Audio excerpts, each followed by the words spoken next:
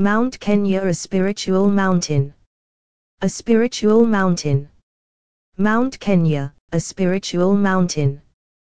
The mountain has been thought of and held in reverence by the local communities and far as Egypt, Ethiopia as goddess residence. Mount Kenya has been thought of and held in reverence by the local communities as God's residence. The snow on the peaks astonished the explorers who could not figure out its existence right at the equator. The roads were initially dug for military purposes to help access the forest to flush out more freedom fighters. The mountain has not escaped the attention of notable filmmakers who shot awarding cinemas and documentaries. Nowhere in Africa, the night climbers of Cambridge, no picnic on Mount Kenya are just but a few. Book writers have also written with some best-selling titles. The ascent Mount Kenya was recognized as a UNESCO Biosphere Reserve and later to UNESCO World Heritage Site. Mount Kenya is regarded as the most visually stunning of the ice-capped African peaks and is home to a great diversity of wildlife, including leopard, elephant, and buffalo.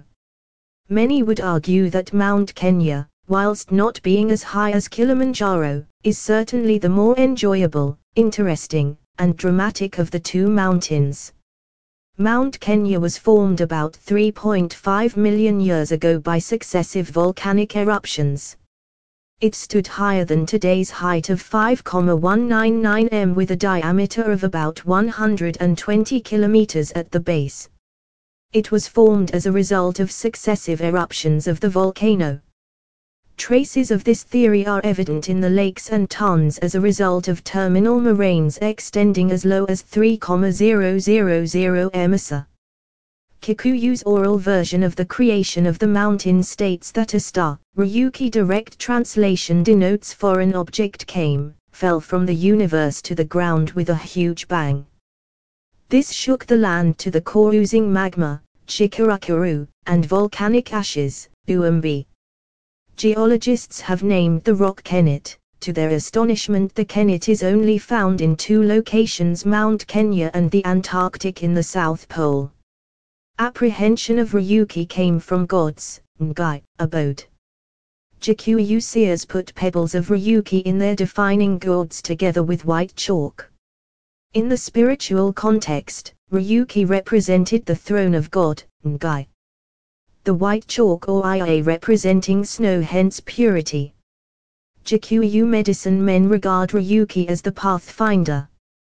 The Kikuyu believe that Ngai gave the sign that created the form. He gave the word that made the event. When the physical entity was complete, Ngai approached a floating spirit in the spiritual world and gave instructions. I am removing your presence in this dimension, where you live a life of an angel, to a physical dimension that you are at liberty to do good or evil. I am taking you there to bring forth your own offsprings who will fill the earth, and when they die, I will call them to this spiritual world because they have a share of my soul through you. Whenever you have a problem, just face the mountain and talk to me, I will hear. The history of Kikuyu and Mount Kenya can be fetched from far and wide. In the mythology, they mingled and integrated with Egyptians, Ethiopians and Jews. The Egyptians refer to Mount Kenya as Tarneteru, the abode of their gods Hapi or Lotus, the gods of Nile floods. It should be noted that the farming communities who settled in Egypt around 7000 BC had already realized the inundation of the Nile River corresponded with the heliacal rising of the star Isis, Sirius. When the waters receded, a fresh deposit of rich dark silt collected from Ethiopian highlands and Central African countries and was deposited on the soaked earth ready for planting. This led the early Egyptians to name their land Kemet or black as opposed to the desert, Dishret or red.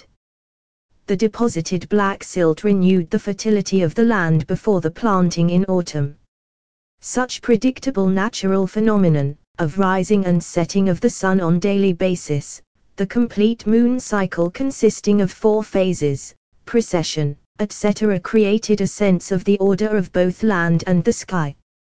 This order was central in the development of their religion. Egyptians took the Nile and every aspect of nature to manifest gods in anthropomorphic. The Kikuyu thought the light was a manifestation of their god's power, Athoi, which coincides with the Egyptian god Osiris. In that line of argument, this is the place goddess Isis hid his son/husband Horus after raising him back to life. The pharaohs had to pay homage in the south to the gods of the waters of the Nile in Ta-Neteru. They also received a cosmic generative force. The Jewish/Ethiopian connection. The narrative goes back to the reign of King Solomon of the Jewish Empire. King Solomon had constructed the temple to house the covenant box forever. But he married foreign wives who introduced the worship of foreign gods in the temple he had dedicated to the god of his father David. Queen Makenda of Sheba, Ethiopia visited King Solomon's court after hearing about his great wisdom. She stayed and learned from him for 6 months. She became pregnant before she returned to her kingdom, where she bore Solomon a son, Menelik.